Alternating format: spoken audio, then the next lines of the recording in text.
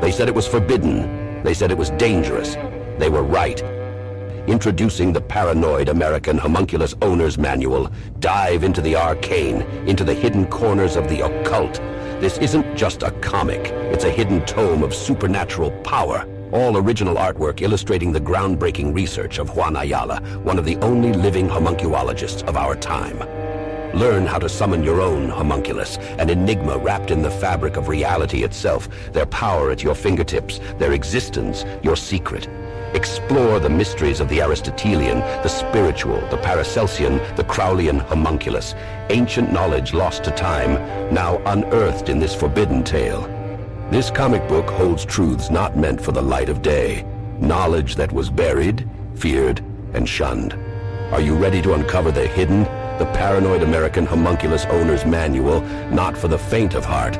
Available now from Paranoid American. Get your copy at tjojp.com or paranoidamerican.com today.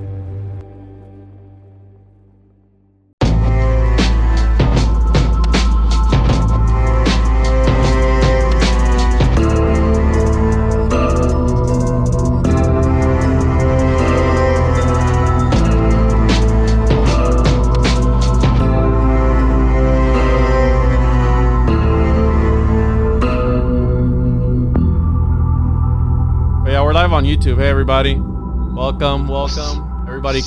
Sit down, crisscross applesauce. We're about to read some verses of the Torah today, so please everyone open up your Torah to verse, I don't even know any verses on there,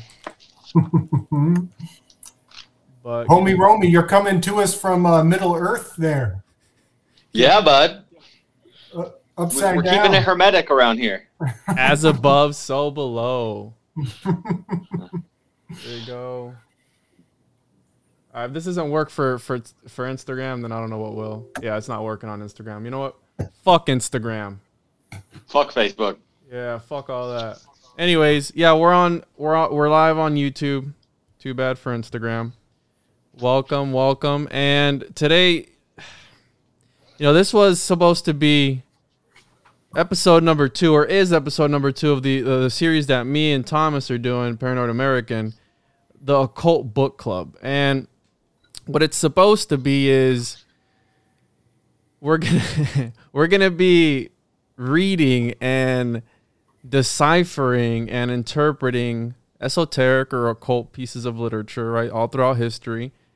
But then we ran into this whole thing about the copyright and all that, which kind of threw a wrench into the mix of things. So we don't know how we're going to continue from here on out, but it is what it is. Because you can't do public domain occult books. It doesn't fucking work that way. That's like a paradox. Well, I've got a suggestion here, because I think the real crux is that we don't want to just start reading verbatim passages out of copyrighted books that people are trying to sell or whatever. So if anything that we're going to just straight up read verbatim, paragraphs, and then sit back and analyze it and pick it apart, that probably should be public domain.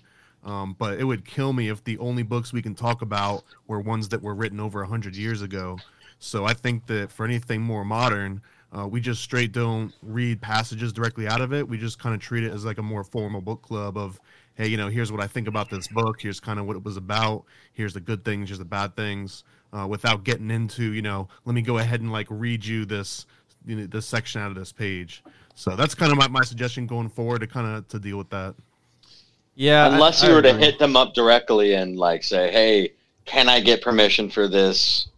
You can go that route right? too. Like, have me on the show. Oh yeah. I mean, if you're going that, yeah, absolutely. Yeah, but how does it work if you have like the author can't give you access, right? Because the publisher is the one that gives you the copy, like they have the copyright, right? Well, if they know what they're doing, they're in touch with the publisher, and they can, like if I've got a creator working under me and I'm publishing their work, they should be able to reach out to me and talk to me. But yeah, if it's like a Penguin book or Hugh Mifflin Harcourt style book, then maybe not. Yeah, because I thought about that, because I have a book that a guest gave to me, but if I don't get like written consent or something, I'm not gonna. So we just don't read verbatim out of it, but we could still review it and talk about it. We just can't read out of it. Yeah. Well, let's go around the room here and introduce ourselves. Obviously, I'm Juan, at the 101 Podcast, patreon.com/the 101 Podcast, all the good stuff, all social medias.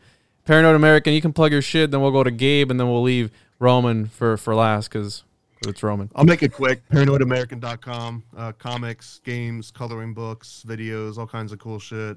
And then Paranoid American on Instagram to kind of see the latest stuff I'm working on. Nice. Yep. I'm Slick Dissident, also known as Gabriel. And that's my channel name on YouTube. I also run with the Weaving Spiders Welcome Crew. I'm about to jump on with those fellas. And as soon as we get done here, and we weave all the way through the night, Saturdays into Sunday mornings. And you can also catch us on Wednesday evenings. We do our thing. And I am also a frequent guest over at the Interverse podcast with Chance Garton. So big up to everybody, and come on over, check us out. We got a lot on offer, a bunch of synchro mystic wizards. Yep. That's truth. And Mr. Inception over here. Yo, what up? It is Mercury, your boy, homie Romie, with the Rising from the Ashes podcast and alternative history and things like that. Juan and I have done a few things together. Gabe and I have done a few things together. It's my first time meeting you, sir, over here with Paranoid American, and I listened to the first book, Occult Book Club, and I was just like, yep, this guy's fucking awesome. Well, thank you, guys. Hell yeah. So it's a pleasure to be here, boys. I brought my Fulcanelli, which is alchemical and occult as fuck, so I'm stoked.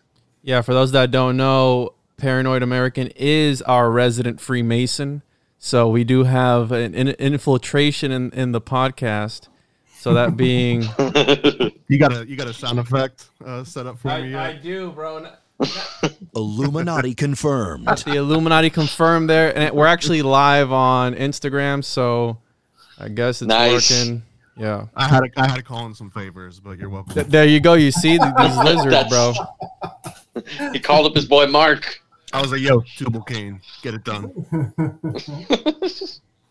I don't know if Mark is going to be joining us or not, but he said he was. I think he might have a podcast. Who knows? Mark's super busy, but if he does, then I'll let him in. But yeah, so what do you got for us today? Because I was kind of worried. I'm like, today's a little bit different. We're going to be going around. And I was reading today some Helena Blavatsky stuff, some theosophy and all this stuff that I was reading about the astral plane and the astral light. And so, because I've been drawn to alchemy for a little bit now, so I've been having some alchemical texts pop up, and just different reading materials. So I want to start with Roman, because Roman was the one that brought this idea up to get together. And do you still remember how to read, Roman? Are you okay, dude? You good to recite some verses from the Torah? Absolutely. Yeah. So if you guys don't know, Fulcanelli is probably the last known great alchemist that we have. I mean, like, I'm kind of putting together some pieces, because there's like, so Fulcanelli is a pseudonym for Vulcan, the Roman fire god or the Greek fire god, and then El, right? Obviously the Canaanite name for God itself. So it's the mystery fire, right? The God fire, the super fire, which is very alchemical. You guys talked a lot about the secret fire in your last episode, the initiate of the flame. It all ties in, all alchemists and occultists tie off of each other's work. That's what we do, and we're all in that same boat. It's a different picture now of how things are running and how things are societally, but we're all doing the same things. We are modern occultists in that fashion and in that sense. And I also thought it was cool that so the time period that Fulcanelli's from, he went missing in 1926, and this is his magnum opus, Mystery of the Cathedrals. And he writes as if he is a 16th, 17th century alchemist. Like, he's writing this work before the swath that came in to the alchemical scene. So like in the 18th century, there was all of this push for, chemistry and like mainstream science to be what we know today. And it's been a long way of pushing out the old alchemical ways, the hermetic ways, these viewpoints, right?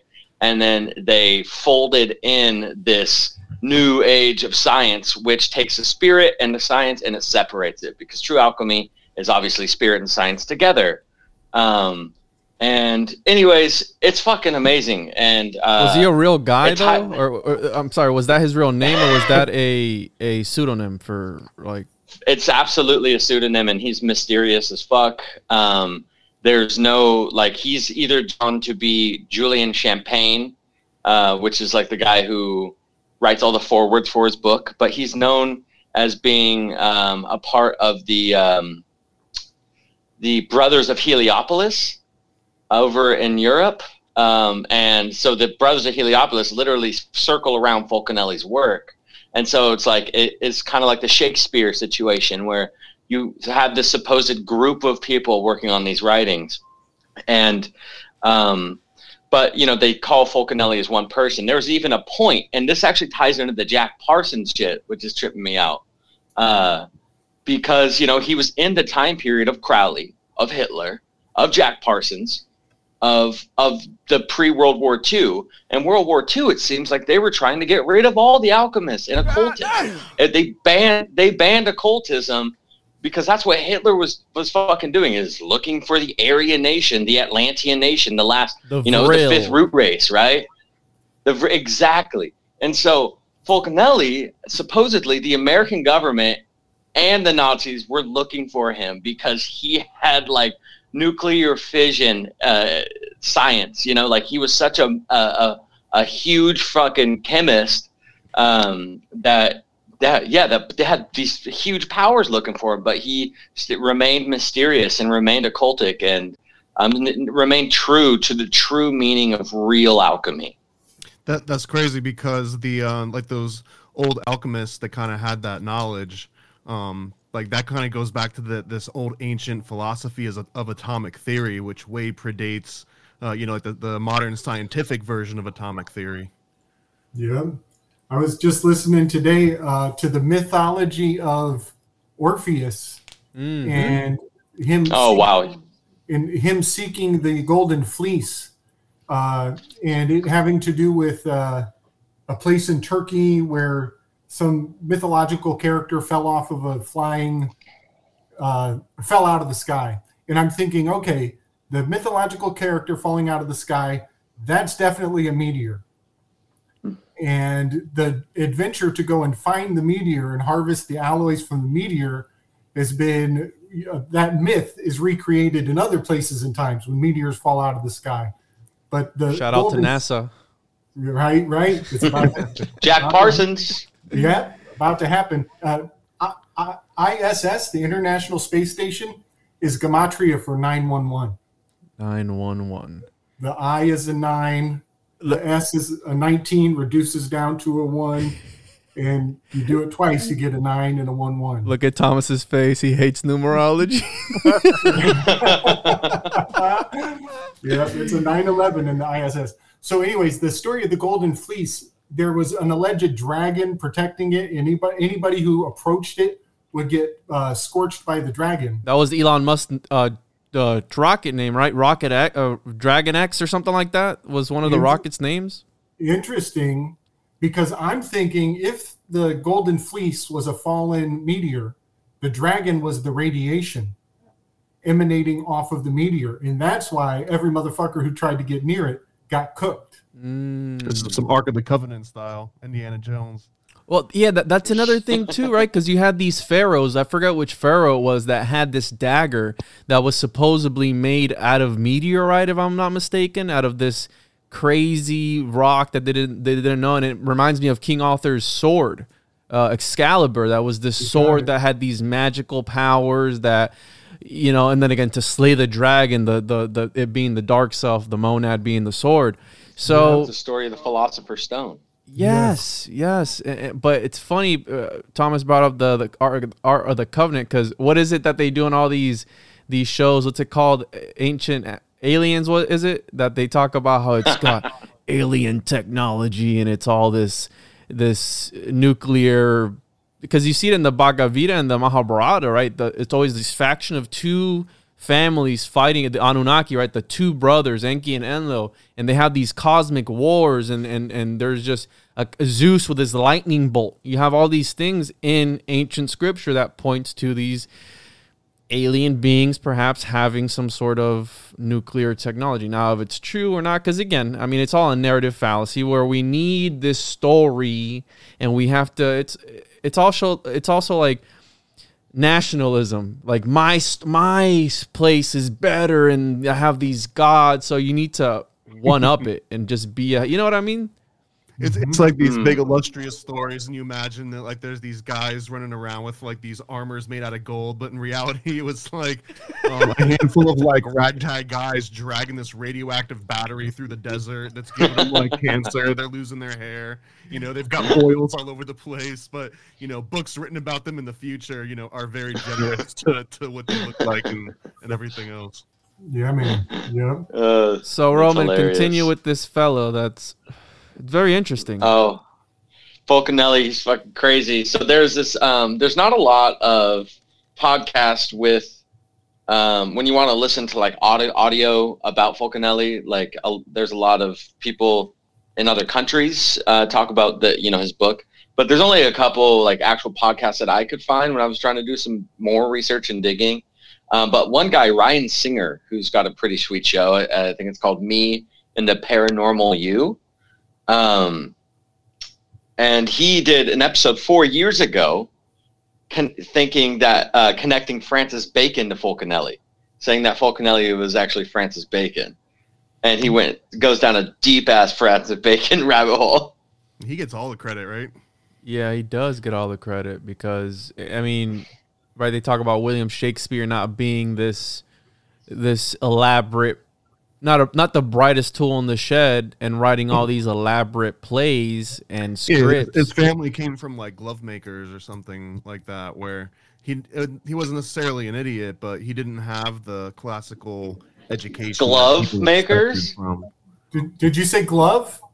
I believe, if I'm not misquoting something, I believe his family came from like glove making. Okay. Glove? What? Okay, I got you. I got you guys. So the glove is the symbol of the of karmic absolution. It's the symbol of the hidden hand. It is the symbol of influencing others without touching them. And so for his family to come from a lineage of glove makers, it's quite apropos, right? Right, is to say those who were familiar with the craft. I knew it sounded occultic as fuck. Yeah, so that's, fabricators. He came from a lineage of fabricators, is kind of what that's saying. And that's Thanos. Thanos puts on that glove, snaps his hand, and it's the Aristotelian touchless death. It would have been much better in English class if it were Thanos instead of fucking Romeo and Juliet and Hamlet. I'll tell you that much.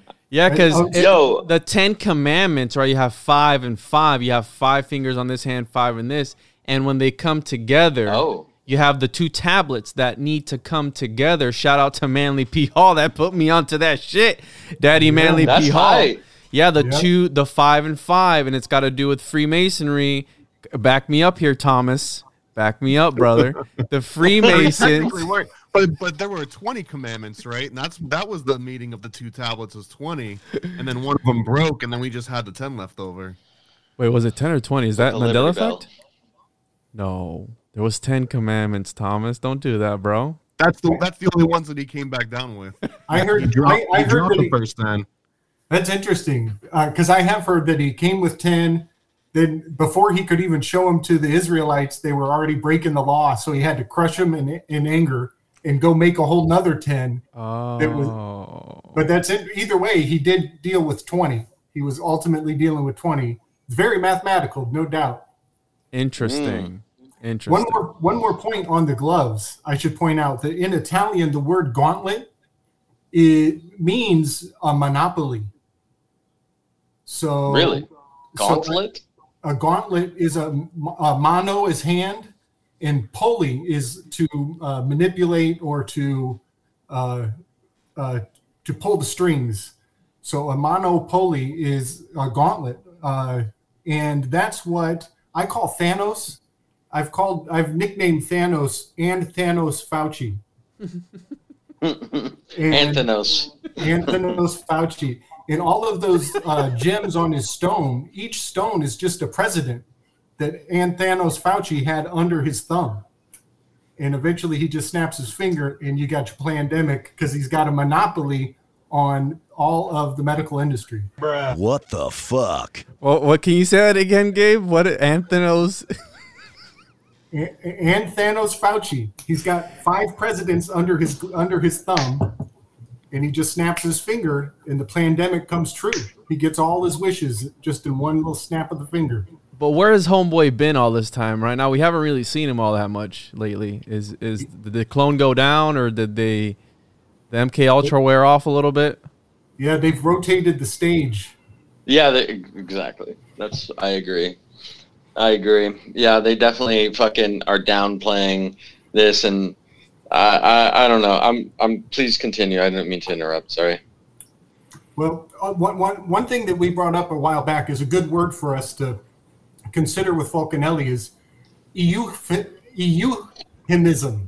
EUHEMISIM. EUhemism is these characters throughout history who accumulate like 90% mythology that is just based on maybe 10% reality. And EUhemism is a really good way to explain that. These guys are way more, there's more attributed to them than any one person could achieve in a lifetime, you know? Yeah. And Shakespeare is a good example. Ben Franklin, you know, he just inherited his brother's printing press. You know, his brother did all that work, and he gets all the credit, you know? So, well, and he was a guy that was fascinated by a lot of things. So he would, like, go overseas and see some real cool shit and bring it back to the States and show everyone here, and just automatically got attribution for, like, being the inventor of so many things, when really he was just, like, the guy that kind of brought it here and showed it off, you know? You got it, yep. You said Ben Franklin was that? Yeah, Ben Franklin. I mean, all these guys were lizards, weren't they? I mean, at the end of the day. I'm inclined to think so. You know, Ben Franklin, the name Benjamin Franklin has a literal translation to good brother. Bien hermano is a good brother. And then the line of Franks, Frank line, is the bloodline, the Frankish bloodline. And I think that ties him into Merovingians in a real weird way. Just you threw his links to Philadelphia in there, and you got the city of brotherly love on top of all that, right? Yes, sir. And then King Arthur was, Dan and I were just talking about this. King Arthur was supposedly had been killed in Frankfurt, Alabama or something. What? Which is like Fort of the Franks. So that's interesting to hear, like Frank Line, Frankfort, Yes. like these Frankish. Yeah. Wow. Because, dude, there's some, like the Franks, like that's some deep bloodline right there. Like that goes way back. Yes, there is something really weird going on, with that Frankish bloodline, because they boast that their patriarch and matriarchal lines do not have a divine right to rule. Their granddaddy did not get down with some heavenly angelic being. That does not give them the right to rule, but they do admit that their grandma's grandma got down with the sea monster. Neptune? Yeah, and that is a very defining line for me. So the Franks were in place. They were German and French, and it was the Anglo-Saxons who came along. And there's a cultural dividing line in history there, where the Anglo-Saxons were like, we got kings who got down with Zeus and got down with these angelic beings from above. And the Franks were like, no, fuck that. Our grandma got down with the sea monsters. And so there's this strange dichotomy between the Franks and the Anglo-Saxons in their claim to supernatural power. There's All probably demigods are something in better than your demigods. Oh, Right, sorry, right. Thomas. there. Well, obviously, there's got to be something in there with comparing the elements of like air and water, for example. Yes. Ah, that's beautiful. Yeah, Yes. I can dig that. Someone in the chat said, "Why Jesus was a carpenter? Carpenter. You have anything on that, Gabe?" Yeah. I call Jesus Christ the core pointing, care painting carpenter. Wax on, wax off. Doesn't he have a picture like that where he's like pointing at himself at the heart and then like doing some shit like that? Togetherness. Yeah. Jesus is an interesting You don't say. lineage he's an accumulation of mythology. You know, everybody who gets a hold of him dresses him up. He's like another Francis Bacon, essentially, just goes back a little bit longer. And You got it. I wanted to Fucking throw this A. out there, too, especially talking about him as a carpenter. There's a book that I don't have memorized yet. It's called Jesus Christ, Son of God, but it's S-U-N of God. And it Yep. breaks down almost every parable that Jesus is kind of like known for, that everyone likes to throw Wow. out. But it breaks it out as like these mathematical formulas, and in a way that these ancients were kind of baking in these algorithms and these formulas to kind of pass down. So there was, I'm going to misquote all of this, so don't take any of like the literal, but there was one like the feeding of the fish was actually a way of showing how you could take a circle and split it in two and get a Vesica Pisces and then split that in two and eventually become this kind of like flower of life. But all of this was mathematical formulas spelt out through the parables. And there was a couple in there specifically about him being a carpenter. Yeah. Damn, that's a sick book. What is that called again? It's called Jesus Christ, Son of God, but Son is S-U-N.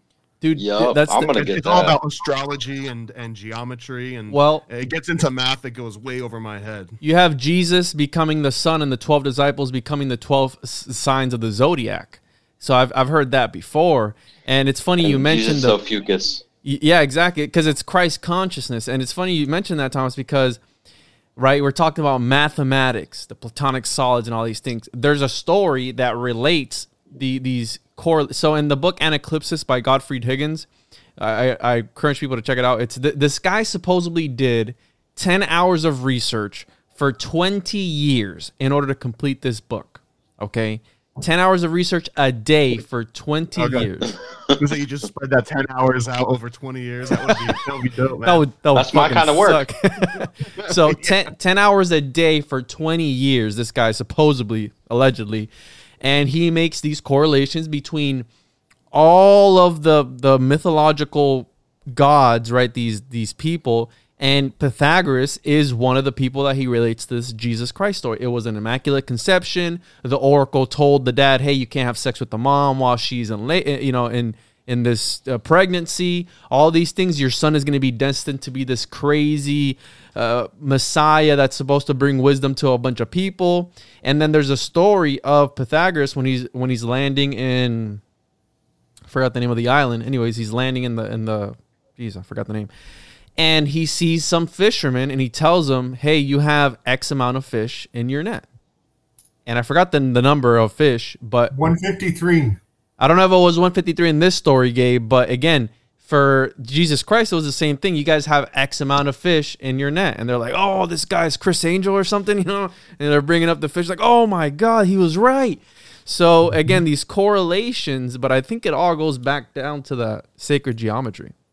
Well, and I want to throw a quick little defense out for some gematria as well, because like in that book they do a really good way of describing how like the letters in the ancient scripts for Hermes and Thoth and Jesus, once you add all the letters up, they essentially show that they were all talking about the exact same person, and it's not because of this like anglicized way of passing the torch. It's literally because these names are encoded to these numbers that fit into these formulas that are the same formulas just told in different contexts. It's a Rosicrucian, right? That's the whole thing with, again, Francis Bacon about the King James version of the Bible. You have Rene Descartes that wrote these Rosicrucian type things that Leibniz, Gottfried Leibniz, I think that was his name, or Wilhelm, the guy who invented binary code, the ones and zeros in your computer. He was obsessed. And you got Christian Rosenkrantz, which is essentially their amalgamation of this like fictional character that embodies all of their teachings.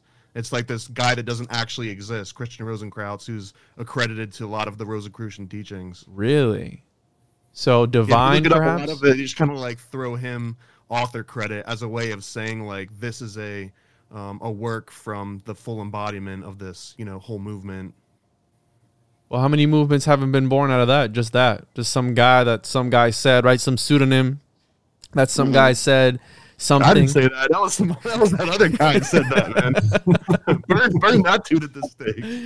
What about Jesus the Carpenter thing? Going back on that, kind of thinking of like like masonry or some sort of secret society as like having this job and this title as a builder. The architect, kind of relating right? to that. The Freemasons exactly. with the little with the what is it, the Compass. The compass and the angle, whatever it's called, or is it a book? The square. The square and compass. Yeah. The square. I'm not a Freemason. Thomas hasn't initiated me yet, so I'm not a Freemason yet. But yeah, again, you're absolutely right, Roman. I never really connected that word. Again, the symbolism. It's all, dude. And I hate that I've gotten to the point in my life where, and I don't want to think that everything is Illuminati confirmed, because I don't think everything is Illuminati confirmed. Okay. Yeah, you do. Shit. I was gonna. If you look deep enough, I think it we're all is. there. If you look deep It enough, is. it is, though. That's the problem, that you start seeing all this occult symbolism in these things. Like, my wife today sent me this Disney movie. Shout out to Disney. Oh, God. And that supposedly people are freaking out. It's a new movie that came out, that in the movie it's about a cartoon, I think it's Red Fox or something like that. And it talks about sex. Red Panda. Was it a red panda? I mean, I think so, yeah. anyways, it talks about sex to kids, bro. Like, to kids, and for people who just turn things on for their kids and then just let them do their thing. So it's Disney and Pixar's Turning Red. So My God. This is nothing new. That's what it's though, man, 'cause fucking I called. remember what was the Disney cartoon with like the little mice that would like run around? It was like, Ratatouille? the Adventurers or something. No, way No. before that. Tom and Jerry? I know what you're Fievel. But there was a Fievel. clip of like actual Fievel. No, way before Fievel too, dude. It was a Disney movie that one of the animators was disgruntled and snuck in like an actual, picture of like a woman's bare breasts in a kids movie. Yeah. I mean, there was like the Aladdin, there was the the word Lion sex King. in the sky and Lion King. Yeah, it's almost like every Disney movie. Little someone Mermaid. managed to sneak something in there. Yeah, what was Yo, Aladdin was also- they had a quote that said like all teenagers take off your clothes, that was like spoken really quickly. And said by Robin fucking Williams, who thus, has committed suicide due to depression, right? Because that was his line. Yeah. I also wanted to say about Disney. That was his character. I'm not sure if they had Robin Williams say that, but it was the character of the genie, because when he turned into a fly, he like whispers it in his ear. I went on a bit, dude. I'm a big. I got fucking real ramped up on the Disney shit. I don't know a lot about it, but like when I found out about that, like I was just like, oh my God. And also Walt fucking Disney is, a master occultist, even though he has no ties. People can't fucking find ties. I'm like, listen up, dude. There's plenty of there's plenty of pictures of him and Desmoulins, and he's got like Mickey Mouse and Desmoulins. So there's very strong ties that are documented. And Mickey Mouse I is want a to say wizard. too about the gloves. The gloves is a huge thing in the Mickey Mouse thing. We're talking about that earlier.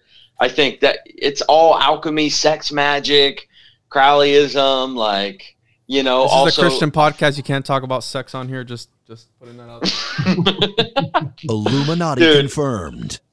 the Disney shit goes It so goes deep. It goes And deep. then also the fucking original Disneyland was built on a 33rd parallel. Yeah. What? You know what, the 33 Club? Yeah. The At secret fucking Disney Disneyland. Secret society for like the big ballers that get to go to the secret VIP lounges. Yeah. So 33rd degree parallel lines up with Jerusalem. A lot of people miss that one. So Oh shit. yeah, 30 degrees lines up with Giza. 33 lines up with Jerusalem, and 41 and change will get you the Vatican. Those are good guys, though, Gabe. The Vatican, they're awesome people. I've heard that they do some great things. They make the Pope is dope. And Juan, guess who else the Vatican lines up with? Rhode Island. Really? With H.P. Lovecraft. Lovecraft. And you sent me some stuff. I don't know if you want to get into that later about the whole Mercury and all this stuff. I know you go. Oh yeah, I forgot about that. Yeah, we can get into that. And it kind of does brush into that. Gematria and the fact that there are, like you were saying, Thomas, that there are numeric codes underneath our words. Mm-hmm. I think of the moment when Neo had the apotheosis moment, and he is resurrected, and he looks down the hallway, and he's seeing numbers on all the walls. And those numbers are flowing in both directions. They're going up and down. And that's called bidirectional text. It's Aramaic, goes in both directions. You read to the end of the line, you drop down, and you read backwards. Drop down, read forwards. Drop down. That's called bostrophodon, as the ox plows. But it's also a metaphor for reading the letters and also reading the numeric code underneath those letters. That's awesome. I've never heard any of that before. I love that. Why do we read manga backwards? Does that have to do? Are we summoning some sort of demon when we're reading manga backwards? Well, I got an answer. I do have an answer. So the Tower of Babel was in the Middle East. Mm-hmm. And so the Tower of Babel is the location when all language, we were all of one tongue. But the Tower of Babel fell in two directions. And so the languages from the Far East, they read from left to right, or from right to left. In languages of the East, we read from left to right. So we are building the Tower of Babel back up with our language coming back to that center point. So it's interesting that you said the Matrix thing, because I've been balls deep in some Plato and the innate ideas and the Plato, like the toys. Yeah, that too. Yeah, Plato too. Just making cast models over here. Yeah, you're not supposed to eat it. It's not toxic. But you're still not supposed to eat it. So I've been reading and studying up on the theory of forms, and right, we have Plato, who was inspired by Pythagoras. You have the Neoplatonists and the Platonic movement and all this stuff that paved the way for Christianity and the Gnostics and all these people. And it was interesting that Plato, at first, when he started, he was against the numbers because he believed that numbers would detach you from reality itself in a way. But then it's weird because when he flipped towards the end, it was more Pythagorean in nature, and the Neoplatonists ran with it because they were inspired by Daddy Pythagoras at the beginning, and it makes me think of Neo, and then the cave allegory where they're watching these shadows at the back end of that cave, and then that ascension of this person, you, the one, going up out of the cave into the light is, yes. It's an allegory. So when you go out, whoever stayed in the cave is humanity, who doesn't want to accept the fact they only accept what's being presented to them, what's being fed to them, right? In the Matrix, they're in the pod. And when they come out, that's the ascension up towards, and then it made me think of that where we use mathematics everywhere. Yeah. It's in everything. But again, it's your body's doing it. Like you might not be actively doing it, but at all times your senses are doing math. Yep. That's fucked. So, yeah. I love this topic, man. This is a really great topic. So the Pythagoreans had that phrase panta arithmos, and that is that all is number. Mm-hmm. And this is we are really going to touch the matrix here with this topic. Just a tip. We're going to just get right in and do some foreplay on the matrix right here. So dip our Plato cast. Yeah, man. Yep, we're going to build the tower. So Plato is Lato means happy, and P is the phallus, the palace, the tower. So to make the P happy is to erect a tall mud, the Talmud, to make a construct we can all see and agree upon. So we are going to be playing with some the world of forms for sure with this. So every That's time I so get an crazy erection, I'm summoning something of some sorts. Yep, we're going to summon the spirit. We're going to call in the spirit tonight. Giggity. So That's life force energy, man. yeah, bro. Yep. So I believe that, you know, the cave is the construct of the language and the metrics that we all agree to operate under. You know, 12 inches is a foot, 12 months is a year, 12 hours is a day. You know, there's a lot of agreed. Hey, get out of here with your imperialist measurements. Exactly. Yes. And a very harsh reality for a lot of people is to realize, this is coming out of the cave, is to realize that you have agreed to be the subject of colonialized thinking. And colonialized thinking is every aspect of indoctrination that we've gone through. Yeah. And so we are subjugated. We're the subject of the the empire. And so that's a harsh reality. That's really hard for people to even consider, that their own literacy is part of the snare, their own language and their own agreeing and going along with, okay, 12 months, sure, let's call 12 months a year. Well, to some people, that is high blasphemy because you're forgetting about the 13-month lunar calendar. And yeah, I was going to say before we were talking about the 12 zodiacs, but now we're forgetting about the 13th zodiac, which is the water bearer or the serpent bearer. Right on. Yes. So to a large degree, when we, you know, compromise and go along with the metrics of the matrix, we are making ourselves subject to that paradigm of thought. And so that's been a real thing for me in my life. You know, I'm a martial artist, a long time martial artist, and I study you guys have probably heard of capoeira, breakdance fighting. It's a cool story, dude. The story of capoeira is beautiful. It's a beautiful. Well, it's actually quite suppressed, but also right out of suppression blooms. And that was my path out of the matrix. You know, is realizing that, you know, wait a second. We have squashed so many beautiful rituals and so many beautiful cultures in the name of seeing the world from the same perspective. And it's just a very powerful thing to unprogram yourself and step back and be like, you know, maybe I don't agree with these paradigms and these forms of mental capture. This is a really perfect segue for the book that I ended up reading for our podcast. If you don't mind, I'd like to jump in because it's right on this exact. Because as I was reading it, and it's kind of funny because the book itself is La Sorcery, the Witch of the Middle Ages, and it's kind of a modern, and when I say modern, I think 1890s take on what kind of happened with witchcraft and occultism in the Middle Ages. But my takeaway through reading it was kind of what you're describing here, Gabe, is how this idea of like standardizing everything and getting everyone on the same page so that everyone was this like monk class that you could just kind of interchangeably, you know, you guys go do this, you guys go do this. These like spiritual warriors almost that were like, you know, your office jockeys. That was my takeaway. So, you're welcome, Thomas.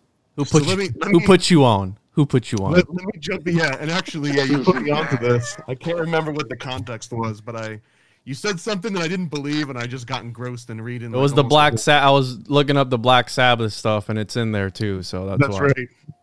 And funny enough, man, this comes all around to Francis Bacon again because I've got this quote that I'm gonna read out, and I think it's everybody loves bacon. Yeah, everyone loves bacon.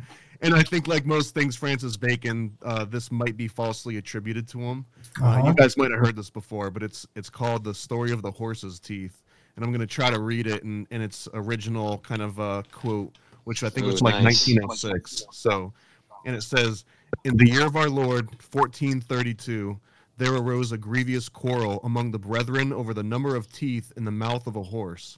For 13 days, disputation raged without ceasing. all the ancient books and chronicles were fetched. Wonderful and ponderous erudition, such as was never heard before in this region, was made manifest. At the beginning of the 14th day, a youthful friar of goodly bearing asked his learned superiors for permission to add just the word, a straightaway, a wonderment, whose deep wisdom he sore vexed. He beseeched them to unbend in a manner of course unheard of, so that he may look into the open mouth of this horse, find the answer in their questionings by essentially counting the fucking teeth in the horse's mouth. It's divination, yeah. So he wants to just count the teeth in the mouth, but all of these, sort of learned guys around him, they want to debate about the philosophical answer of how many teeth are in the mouth. So at this, it says, their dignity being grievously hurt, they waxed in exceeding wrath, joining in a mighty uproar, they flew upon him and smote him, hip and thigh, and cast him out forthwith. For said they, surely Satan had tempted this bold neophyte to declare unholy and unheard of ways of finding the truth, contrary to all the teachings of the fathers. And it goes on and on and on. But the concept here is that, they've got these the learned professors and the doctors, and they're all debating about this. And this guy walks into the room. He's like, hey, does anyone want to just open up the horse's mouth and just fucking count the teeth, and maybe we can call this a day? And they hate him for it, and they kick him out, and they go back to sort of debating over this. But the whole concept here was that this standardization and just all of these expert opinions, you can kind of get drowned in it, and you lose the actual knowledge that you're seeking after. If you really wanted to just know how many teeth are in the horse's mouth, sometimes it just takes an ignorant fool to just be like, hey, let's go and count it. Is that where the term "from the horse's mouth" comes from? Well, yeah, it's because you don't want to don't look a gift horse in the mouth, right? Well, that's okay. That's got to do with Plato too, and Plato's The Republic, where he wanted these philosophers to rule society. They wanted certain people to rule society. It was why the philosopher? Oh, because they're the most wise, they're the most unbiased, right? But then again, the philosopher king, right? The philosopher kings. But who determines who? Right? It's like this whole narrative. What's essential and what's not essential? Who is going to give you the right to rule over another people? Who's got the most traffic on TikTok right now? Exactly. So that's crazy because Pythagoras supposedly, allegedly practiced divination. They saw the entrails of an animal on the ground. They'd be like, oh, this is. They would look at the flight of birds. They would look at the clouds and all this shit, and they could tell Pythagoras was related to be able to tell the future. I mean, that's what he was deified. Found out earlier this week that's called, I think, green language. When you think that you can sort of, read a message through this kind of surreal means, language of the birds, things like that. I think that's called green language. Mm-hmm. You got language it. Language of birds. Green language is my jam. Yeah, that's Gabe's specialty. This is Faute. Yeah, man. Yep, my bread and butter. Also called Twilight language by some. And I love it because it is... our language is the artifacts of the ancestors, in these, I really love to find out the definition of words in other languages. And they will seem as though they're not related, but if you get a little cultural context, they are deeply related. You guys will dig this. How is it, and in what way is the word book, when you reverse it, it's cube. The book is the cube, and the shape of a book is cube. Shit! It's a cube. You fuck! You motherfucker! This Illuminati confirmed. What the fuck? Yeah. And this is a good. I can tie this back into what we're talking about. How the difference between reality and a contrived standard of reality that is agreed upon. So the word bak in Finnish, it means a goat. And in German, it means a river. A bak is a river. And when you take goat and river, you combine them, you end up with the river goat, which is the sign of Capricorn, which is at the bottom of the zodiac. But this is where it gets really neat. Books were made from goat skin. And I do believe that the flow of information the source of knowledge is from the realm of the forms. Mm-hmm. And it is literacy that gives you access to the realm of the forms. And so by learning how to read, you learn how to enter into the stream of consciousness. And it is through, it was through these goat-skinned tomes that we call books that gave you access to the stream of consciousness. And so now you guys see all the ingredients of how a book is a cube, a book is a goat, a book is a stream, and it all starts to make sense. But you got to take a little bit from the Finnish, and you got to take a little from the German, and you even got a little Kabbalah, the Kabbalah of the cube, and you put it all together cross-culturally, and it's just amazing. And that's a real nice example of Twilight speech, where you take it from other cultures. Allah. Yeah, it's all the things that have ever been written. Well, so Plato, right, with the theory of forms, he thought that he said that he believed that everything was already known. You just needed to be able to, like how you said, tap into that to unlock it. So we know everything that we know. And I think, was it Socrates or something, where he's like, I'm going to tell this guy who's never heard of some geometric patterns, and then he'd be like, right, it's this, and the guy didn't know shit about it, and he's like, yeah, it's that, because Plato would always do that shit, right, to make himself like be like right about everything. So again, that doesn't prove that everyone knows everything, but where the fuck do thoughts even come from? They just pop into your head. I got the craziest idea, Thomas. Let's do this for this show. Well, where the fuck did that come from? You know what I mean? So these guys were talking about this in the year 500, 600, whatever it was back then. They were thinking about where thoughts came from and how they developed and all this shit. It's fucking wild, man.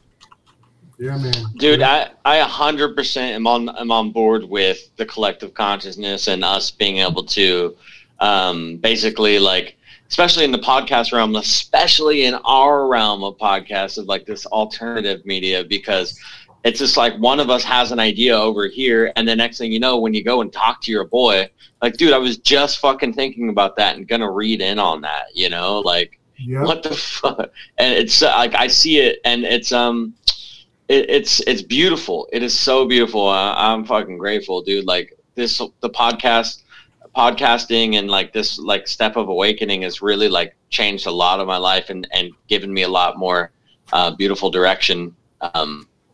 That I want to strive for, because it's like, honestly, I felt like a fucking real big weirdo like everywhere I went, because I was just so fucking crazy. And then you come here and you're like, wow, there's all, and it's like occult was the thing that I always wanted to study. I didn't realize it, that like was always going to be, occult. And then here we are. It's like, dude, this shit fucking, just like yoga, started doing yoga, went to my first hot yoga class, changed my fucking life. And now I go fucking 2 to 3 times a week, because yoga and occult are the only things that make me happy. Nice, man. Yeah, you and I were tapping in on something. I think, was that last night, where you were on my channel talking about 100 years, the 100-year loop. Dude, yeah. I didn't even want to bring that shit up, because it's mind sweltering, man. And then, but you had not seen the video I had put out the night before, was about 100 years in the speech that Morpheus gives to Zion in the Matrix. Oh, shit. I remember, for 100 years we have fought these machines. And after 100 years, I remember that which matters most. We are still here. And, beautiful interpret. That was beautiful, Gabe. I just want to tell you that was good. That was good. We're gonna need some remixes on that. Someone needs to auto that and everything. I'm gonna clip that shit. Yeah. I wanted to throw this out here too, Juan, because you were mentioning how Plato was kind of this stickler. He was a troll on his whole form. He was a troll. He was kind of like the worst asshole teacher that you ever had. Not just because he was like, so sure of himself and so like, illustrious, but the dude legit was smart. So it's like you couldn't just write it off as like he was being some asshole. But my favorite guy in looking back in history in that same time is Diogenes the Cynic. And Diogenes, there's this really fun anecdote. I'm gonna butcher this one as always. But Plato was all proud of himself, and he kind of got like all these commendations from, you know, all the teachers and all the professors and philosophers, because he came up with this quote of saying that that man was a featherless biped, and everyone was like, "Oh my God, you know, this was like the most graceful, elegant way of describing humankind, featherless biped. Why didn't we think of that?" And Diogenes went and found a rooster and plucked all the feathers and brought it to school and said, "Look, everyone, there's Plato's, you know, featherless biped. There's a man according to Plato." So like he kind of had those trolls in school that were like calling him on his shit. The fact that he's got the Republic under his belt and all of Western philosophy, you know, people gloss over and give him this like godly status as if everything he did was correct. But I always like thinking of Diogenes as like, man, there was that class clown that was like, "Hey teacher, you're wrong about this one thing," but you know, those kind of things get glossed over. Hey Thomas, can you unplug and plug your mic back in? I think we're getting some sort of interference there. Let me read you guys this crazy fucking story that I was kind of touching on about Fulcanelli earlier, about this meeting between him and Jacques Bergier, and a supposed meeting behind this, you know, man who's never been revealed as Fulcanelli. Let me read this story because it's fucking really cool. The meeting between Jacques Bergier and Fulcanelli reportedly occurred during June 1937 in the laboratory of the Gas Board in Paris. According to Neil Powell, the following is a translation of an original verbatim transcript of the rendezvous. "You're on the brink of success, as indeed are several others of our scientists today. Please allow me. Be very, very careful. I warn you. The liberation of nuclear power is easier than you think, and the radioactivity artificially produced can poison the atmosphere of our planet in a very short time, a few years. Moreover, atomic explosives can be produced from a few grains of metal powerful enough to destroy whole cities. And I'm telling you this for a fact. The alchemists have known it for a very long time. I shall not attempt to prove to you what I am going to say, but I ask you to repeat it to Mr. Hell Bronner. Certain geometrical arrangements of highly purified materials are enough to release atomic forces without having recourse to either electricity or vacuum techniques. The secret of alchemy is this. There is a way of manipulating matter and energy so as to produce what modern scientists call a field of force. The field acts on the observer and puts him in a privileged position vis-a-vis the universe. From this position, he has access to the realities which are ordinarily hidden from us by time and space, matter and energy. This is what we call the great work." Wow. Nice. So, you know, that's what year was that book written in, Roman? This was released in 1922. Fulcanelli went missing in 1926. That rendezvous was apparently in 1937. So, like, in the middle of the Great Wars, which, like I was saying, it lies back into the Jack Parsons, because Jack Parsons was working specifically with the American military, and the American military thought he was working for the Nazis because he was a follower of Crowley. And so it's like, you have all these alchemists. I mean, Jack Parsons was a fucking rocket scientist, dude. It's alchemy, bro, you know? And so he was a master of the chemicals. Like, that's Jack Parsons' whole thing. He can make fire out of thin air, throwing up one chemical. And so, like, and then, you know, obviously Hitler, you know, when you really dive into that story, you're like, Jesus Christ, these guys were so occult. These guys were master conspiracy theorists. Like, you know, Hollow Earth, alchemy, you know, Jesus, aliens. You know, Jesus bloodlines, aliens, fucking Aryan Nation, Atlantis. You're like, the ones that were putting this into practice at a global scale as well, not just in books, you know, in their dorm rooms at night. You know, they were going and enacting this on the rest of the world. Yeah, dude, a little better, Thomas. That sounds great. Yeah, there was a little clicky before, man. That sounds good, baby. You guys want me to read this? Can I read some of the shit? Yeah, I wanted to talk a little bit about Jack Parsons, because his whole thing was, right? He hooked up with L. Ron Hubbard, Crowley, fuck Crowley, by the way, and all these guys that were practicing. It was all about sex magic at the end of the day, about being able to connect to the to bring forth the subconscious at that point, at that peak of ecstasy, right? When you're doing the do, and being able to reflect, right? To imprint on, I'm serious, to imprint on the subconscious what you're trying to do. And then, you know, when it comes back down, you forget about it and it's supposed to come to fruition.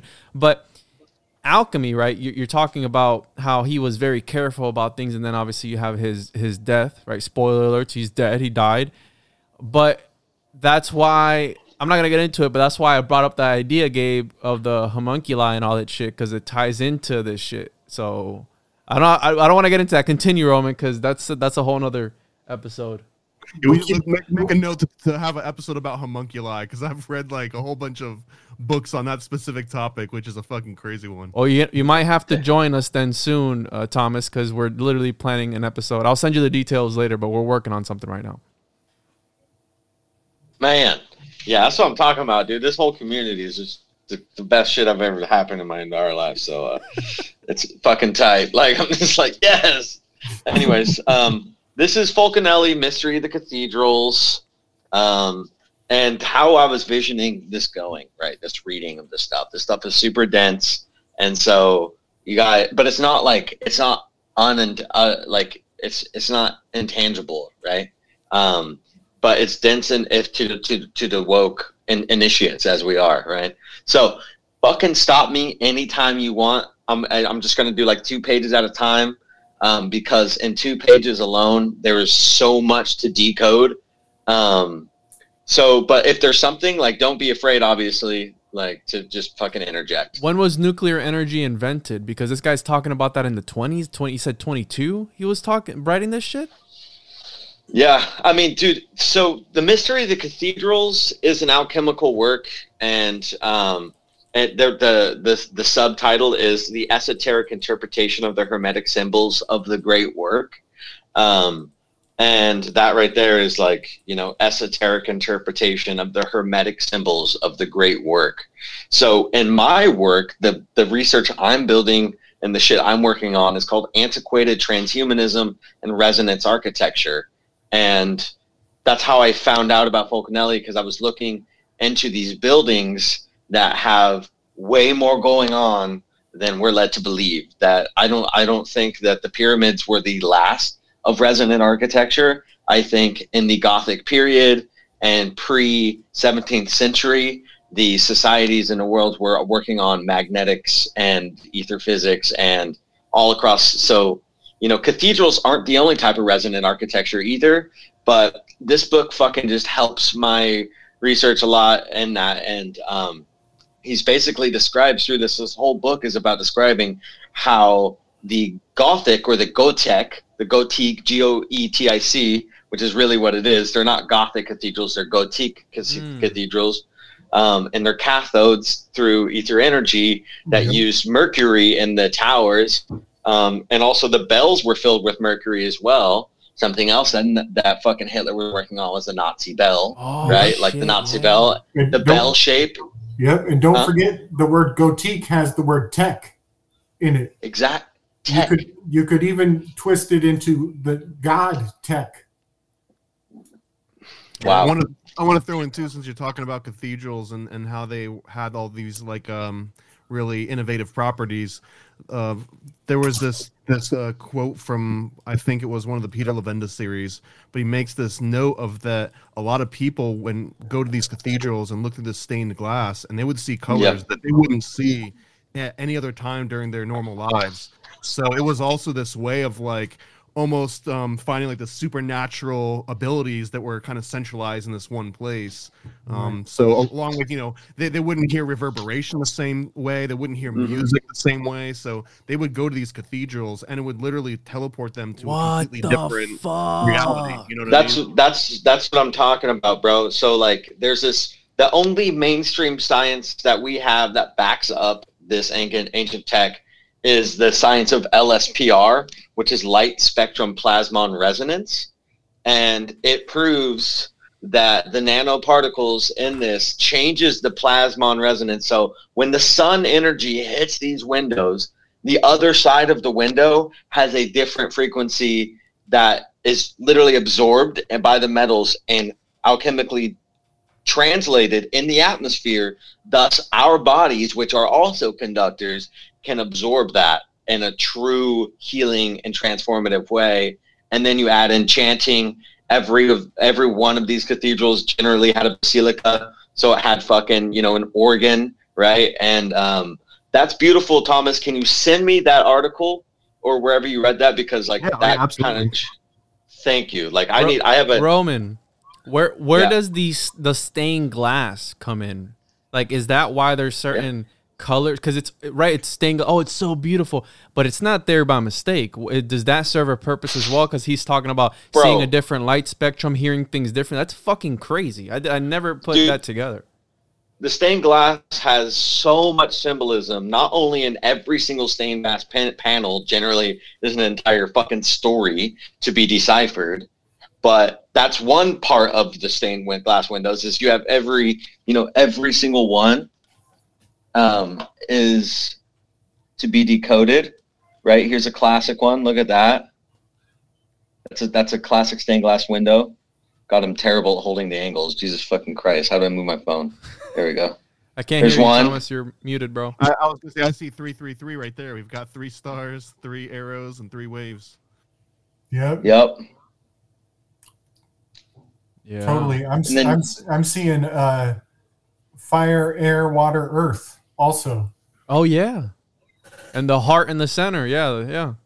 Nice. Terrible. And then this is oh, that one's doesn't look too good. It's like it's also not as cool. Yeah. It's like but priests it's really touching not. Kids. It looks like. It's like people getting stabbed and decapitated. It's like not that cool, but it's telling you that they use children's blood in the glass dyes. That's crazy. Okay, QAnon. So the symbolism in the stained glass windows goes deep, and so like I said, it can have any of these type of symbolism. But then outside of that, on an alchemical sense, they're all made with nanoparticles of silver and gold, and like using different things and the colors. It's just, and like the chapter I read on Weaving Spiders Welcome went into the color symbolism of it, and so that's a little bit what this is going to go into here. And geez, I drank coffee way too late, bro. I'm so caffeinated. Taking a step out of Gabe's page. He's always drinking coffee on the podcast, and I'm like, I'm going to start doing that too. Anyways, nothing's my fault. It's everybody else's fault. Okay, here we are. Mystery Cathedrals by Fulcanelli. Like I said, boys, stop me anytime. We're going. The Cathedral of Paris, like most metropolitan basilicas, is under the invocation of the Blessed Virgin Mary, or Virgin Mother. In France, the people call these churches Notre Dame. In Sicily, they have the even more expressive name of matrices. They are therefore temples dedicated to Mother, matrice, mater, or the matrona in the primitive sense, a word which through corruption means Madonna, my lady, and by extension, Our Lady, or Notre Dame. Let us cross the gate of the porch and begin the study of the facade through the large portal called the central porch, or the judgment porch. The central pillar, which divides the entrance bay into two, offers series of allegorical representations of medieval science. Facing the square, in the place of honor, alchemy is represented by a woman whose forehead touches the clouds.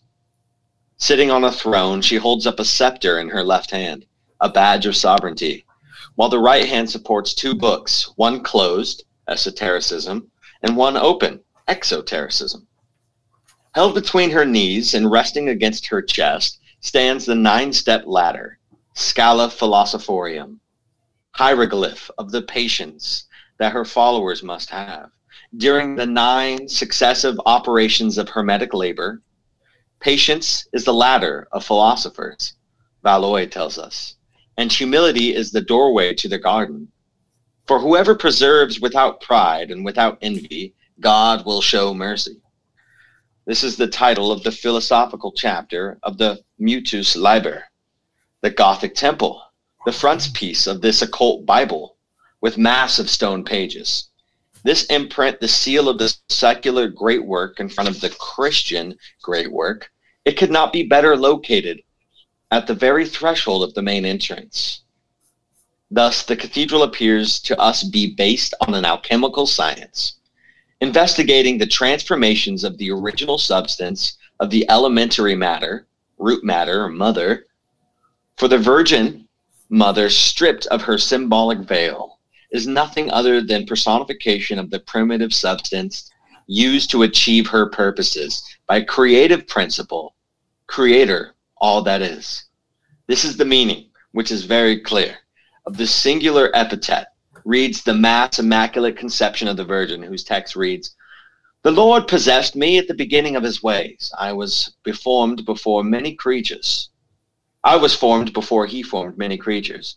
I was from all eternity before the earth was created. The abysses were not yet, and already I was conceived. The fountains had not yet come out of the earth. The heavy mass of the mountains had not yet been formed. I was a child before the hills. He had not created the earth, nor the rivers, nor he had established the world on its poles. When he prepared the heavens, I was present. When he surrounded the depths of their bounds and prescribed the inviolable law, when he established the air above the earth, and when he balanced the waters of the fountains, when he enclosed the sea with its limits, and when he imposed the law on the waters so that they would not pass their bounds. When he laid the foundations of the earth, I was with him, and I regulated all things." This is obviously the very essence of things. And indeed, the Laetanis teach us that the Virgin is the vase that contains the spirit of things. On a table, the height of the chest of the Magi, Italia tells us that there is one side of the book, or a series of gold pages or plates, the Book of Thoth, and on the other side is a vase full of celestial astral liquor, composed of a third wild honey and 1 part terrestrial water and 1 part celestial water. The secret mystery lies within the vase.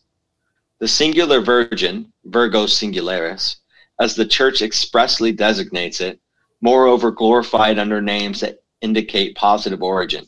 It is also called the palm tree of patience, the lily between the thorns, Lilium interspinous, Samson's symbolic honey, Gideon's fleece, the mystical rose, heaven's gate, or the house of gold, etc. The same texts still call Mary the seat of wisdom. In other words, the subject of Hermetic science, of universal wisdom. In the symbolism of planetary metals, she is the moon, which receives the rays of the sun and keeps them secretly in her bosom. She is the dispenser of passive substance, which the solar spirit comes to animate. Mary, Virgin, and Mother, therefore represents the form. Elias, the Son, God the Father, is the emblem of the vital spirit. From the union of these two principles results in the living matter, subject to the vicissitudes of the laws of mutation and progression. It is then Jesus, the incarnate spirit of the corporified fire in things that we know here on earth, and the Verb became flesh and dwelt among us. On the other hand, the Bible teaches us that Mary, the mother of Jesus, was the stem of Jesse. Now, the Hebrew word for Jess means fire, the sun, the divinity. To be of the stem of Jesse is therefore to be the race of the sun, of fire. As the origin of matter comes from the solar fire, as we have just seen, the same name Jesus appears to us in its original and heavenly splendor, fire, sun, God. Roman, Finally, before you go on, yes. is this guy having a mushroom trip, or what's going on there? He's seeing all these things, talking about celestial water and terrestrial water. He's describing some scientific phenomenon here. Like when there was a mention about the sun radiating off the father and onto the wife's bosom where she retains it. This is talking about how the radiation from the sun is hitting the moon, and the moon absorbs that radiation, which then reflects it to the earth. I mean, this is all included in this mythological thinking. But I mean, if you hear when he says it, you know, the sun's radiating on the wife's bosom, which is the moon shining out onto the earth, and the whole father, mother, earth being the child, and then it talks about. I mean, you can kind of like relate some of this like the Pythagorean theorem aspects. Yeah, the triangle. Yes, absolutely. Yeah. It's, I mean, the part of it is like very flourished words, but we're talking about math essentially. What does that picture have a name, Roman? So I can bring it up and screen share it so people can see it. So this is one of the discs. It's a carving and a piece of art on front of the Notre Dame. Type in the bas relief of the Great Porch of Notre Dame in Paris. Nice. So he described it, and there's the 9-step ladder. There's the 2 books, one open, one close, and then the scepter. And so, like Thomas was saying, that alone, it's all an alchemical scientific understanding, and he's doing right here is describing the fucking entrance of the cathedral. Like we haven't gotten past that part yet. Yes. So what was the name? You said cathedral in Notre Dame. You said the bas relief of the Notre Dame cathedral. The bas relief of the Great Porch. Okay. Of the Notre Dame of Paris. So just today, I learned that an archaic definition for the word "great" means pregnant. And in this context, I believe it implies that it is pregnant with meaning. That there is a promise of a cipher and more meaning to come out. The scepter, I believe, encodes septenary gematria. In the nine ladder rungs implies ordinal gematria. Those are the 2 primary principal forms of gematria. The rest you can go to the internet. But I've got a real good head for septenary and ordinal. So I've actually done up a little work here on the word matrix. Let's see. You can see that the M is a 13. You add it together, you get a 4. The A is a 1. And then the tri means 3. The X means to convert it or flip it. It's a mutable X. And when you flip 413, you get 314, the numbers of pi. So the word matrix is a code to do the alchemical process mentally, and you take the pieces and you cook them up in your kiln, and then you put them back together and you get pi. And the beautiful thing about pi is that part you were reading about, it was here before all other plants, before all other aspects of life. And that is true. Pi is like a frequency that makes up the fabric of reality. Yeah, it's the concept. It is the energy, the vibrational state, the vibratory state of it as an energy before it can take physical form, before it enters whatever type of physical dimension that it is. Yeah, that's fucking crazy. And it's always fascinating to me too that just the very act of calculating pi is in itself just an infinite stream of energy that you will dedicate forever and ever. So just by looking at the concept of it, you're just opening up another stream for it to flow forever. So true. Fuck yeah, dude. That's so crazy. It's so I've never thought about that as the Pythagorean. Wow. Okay. I'm just mind blown. It's hard for me to digest things like that in the moment. So let me continue. Like I'm gonna 2 weeks later, I'm gonna be like have a whole download about it. But anyways, finally in the Ave Regina, the Virgin is properly called Root, to mark that she is the principle and the beginning of the whole. Hail Root, by which the light shone upon the world. These are reflections suggested by the expressive bas relief that welcomes the visitor under the porch of the basilica. Hermetic philosophy, the ancient Spigyrus art. Welcome him to the Gothic temple, the alchemical temple par excellence, for the entire cathedral is nothing more than a silent but colorful glorification of the ancient science of Hermes, of which it has preserved one of the former craftsmen. Notre Dame of Paris, in fact, has kept its alchemist. Really and quick, this is I wanted to point out as you're showing that. The whole fact that it just mentioned how it kind of encaptures this in silence. And if you think about it, if anyone's familiar with the concept of cymatics, which is where you take the vibration of certain frequencies and you see what the visual patterns that they create are. And a lot of the the sort of the facades that you see on the fronts of these churches around these windows, they're almost direct correlations to the patterns that you would see in cymatic experiments. So again, this is them encoding, these mathematical formulas into this quote unquote silent, stone to be preserved for all ages. Fuck, I wish I had my fucking pencil. That's a great note. Absolutely. Because these are, like I said, resonance architecture. Cymatic is the understanding of resonance and vibratory state. And these places are built in such harmony for those reasons. And again, going to those stained glass, all that is different frequencies, different harmonies. I'm still shook. In a visual spectrum. I'm still shook on what you said earlier, Thomas, about how people would interpret everything differently, because don't they preach in these cathedrals? What do they do? All these ceremonies and rituals, right? In these cathedrals. You would go here, right? And this is the only time. I mean, if we're talking back in the day, you didn't have any other outlet to God. There was no concept of talk to God on your own terms. Like you could pray to him from your bed, but if you really wanted to get a direct line and make your request known, you had to go through the church as the middleman. It's a brokered experience, yeah. Yeah, so when you go to this church, you're already in a completely different, like an NLP sort of terminology, right? You're in this like weird frame where you're the most susceptible to any bullshit or any like scam someone wants to pull on you, because you're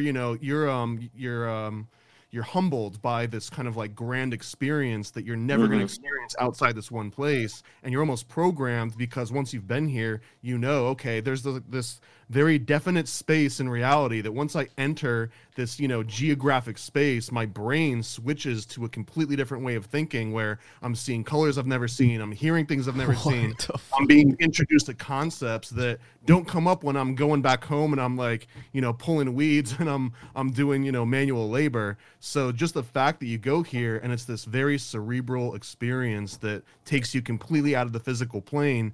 Not to discount that some of the people realize like, oh, I've got these peasants in this completely, feverish state of mind. Like I can tell them anything and they'll believe me. So, there's good and bad to some of that. And I think that's where that esoteric and exoteric comes in, that you walk in there and you see the cathedral, you see the closed book and the open book. The open book's for those people that it's their first time. They're the rubes, right? They're falling for everything on the first time. But the people that see that closed book, they realize like, oh, there's more to this. I need to not just, listen to what's being presented to me out in the open, but I need to kind of like look in and find everything for myself. Yeah, one time I was listening to a Manly P. Hall lecture as I was pulling weeds, and he started talking about pulling weeds, the people in your life that don't need to be there. And I was like, holy shit, as I'm pulling a weed from my lawn, he's like, you need to pull the weeds out of your life. I was like, oh, okay, Daddy. Okay, Daddy Manny P. Hall. Senpai. Senpai. That's so funny. Something, too, that's important. Yeah, like you were saying, Thomas, that's 100% true. And especially in modern age, especially after the 17th and 18th century, when the major kind of flip and transition was happening, because at one point I believe that there was a society that knew about alchemical and hermetic prophecies and things, and they would go there in harmony as a society, as a community, and they would raise their frequency and raise their vibratory state. But then something happened, multiple wars, jealousy, anger, the rise for power and the switch of everything. And then afterwards they said, we know the power of these cathedrals, these cathode rules, the rules of the cathode, the energy, how to encapsulate the energy and to contort the energy of these people. If we bring them here and then feed them false prophets, they will in fact endure it and bring it into their lives and have it be the most important thing. So as a form of control to basically, that's MK Ultra all day. That's brainwashing, because you are in fact they're going into a place where alchemically and aurically their aura is changing. A lot easier because in MK Ultra in the 50s, they at least had to trick people and hide the fact that they were, abusing and traumatizing them. If we're going to, hundreds of years before, everyone was just in a constant state of trauma daily without any government intervention. Yeah, that's facts, dude. Illuminati confirmed.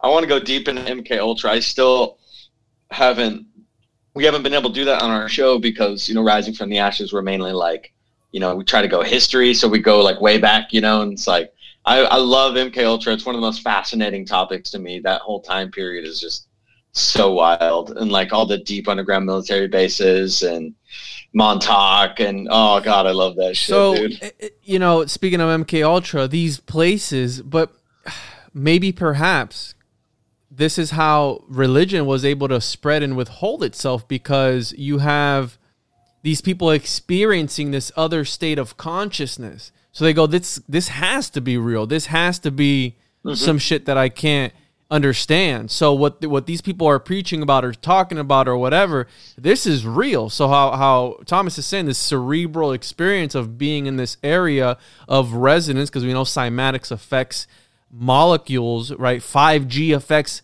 molecules. Certain frequencies affect molecules on a deep level. So it's pretty. It makes a lot of sense to me that they were able to keep the gig up for such a long time. Let me jump in here too. I know this is jumping between books, but this fits so perfectly into exactly what we're talking about.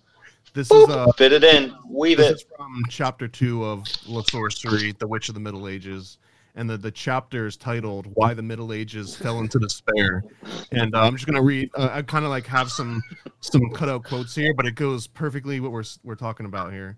So the chapter starts out: imitate, and all will go well. Rehearse and copy.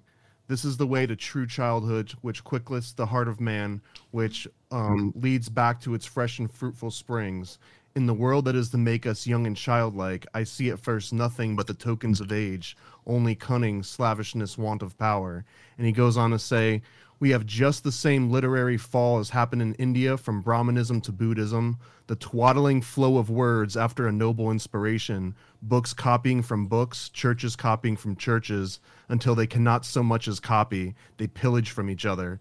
They have no notion of forming a new society or fertilizing the old. Copying from the monks of the East, they wanted simply servants, at first, themselves barren race of monkling workmen. It was in spite of the family and renewing itself of the world. And then he says, if the monks wrote it was the people that made them, this young growth might throw out some leaves and flowers from the nooks and crannies of an old Roman ruin turned into a covenant, but not assuredly did these ever first arise. Its roots go deep into the ground. Listen and obey. You are forbidden to invent, to create. No more legends, no more saints. We've had enough of them. You're forbidden to introduce new chants in your worship. Inspiration is not allowed. The martyrs that you would bring to light should stay modestly within their tombs, waiting to be recognized by the church. So this is kind of showing you of this, like, think the way the church wants to think. Keep all of your creative and your innovative thoughts outside. Save that for when you go to church, and we'll give you that creative, innovative energy, and leave it there. Like, that's our job. You go back out and do, your thing. And this was a very much a popular, consensus. This wasn't just some kind of like rantings. This was essentially how it operated. And it's funny, Thomas, that I told you, I'm like, you were like, I'm going to read the whole book. And I'm like, nah, I'm only going to read these bits and pieces. And now you're like telling me all this crazy shit in that book. Well, I want to throw, we're not going to get into it, but the later aspects of this book gets into the dynamics of Jesuits and how the Jesuits and the King of France threw the Templars under the bus because he was in debt. But then it traces the lineage of the Jesuits' rise to power and then fall from power, which I wasn't even thinking about, but I'm totally obsessed with Jesuit history because of the Bavarian Illuminati connections. So yeah, this Illuminati confirmed for a whole bunch of different reasons. and I when I first started reading this, it was kind of a pleasure to read because the guy that wrote it is very snarky. It's written in a very like a straw man way. He's like, well, here's what the Church of the Middle Ages was thinking, and he paints this like really glorious straw, the listen and obey, you're forbidden to invent. Like that's him straw manning the Church of the Middle Ages. But Yes. I just love the way that he writes that. It's very like a satirical kind of hit piece. Nice. Written in What book is that? It's called La Sorcery, the Witch of the Middle Ages. Oh yeah, the one you read from earlier, dude. Yeah, no, that's super good. I'm gonna have to get my hands on that. There's not enough. I need more money, baby. I need more money for books. Well, this So one's what- free. You can find this one at archive.org, totally free. Nice. And I'm hoping that we might maybe set a trend here that all of the books that we review should hopefully be available, public domain or free in some way. Yeah.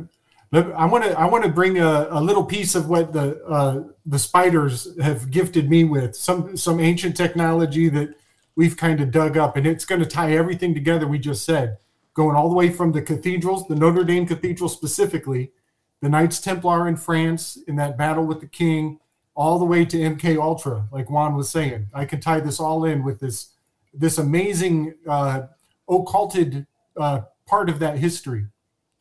And that is that Jacques Molay was having his initiates go through this ritual underground in France at the time.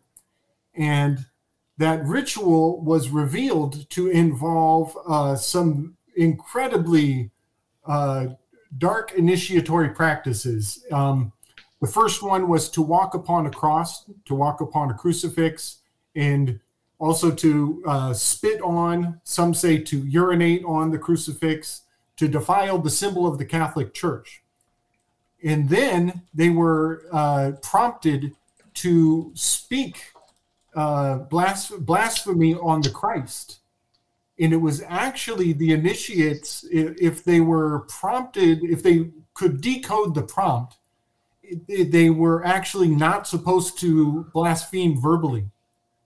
And that was the point in the initiation process where they were supposed to say no.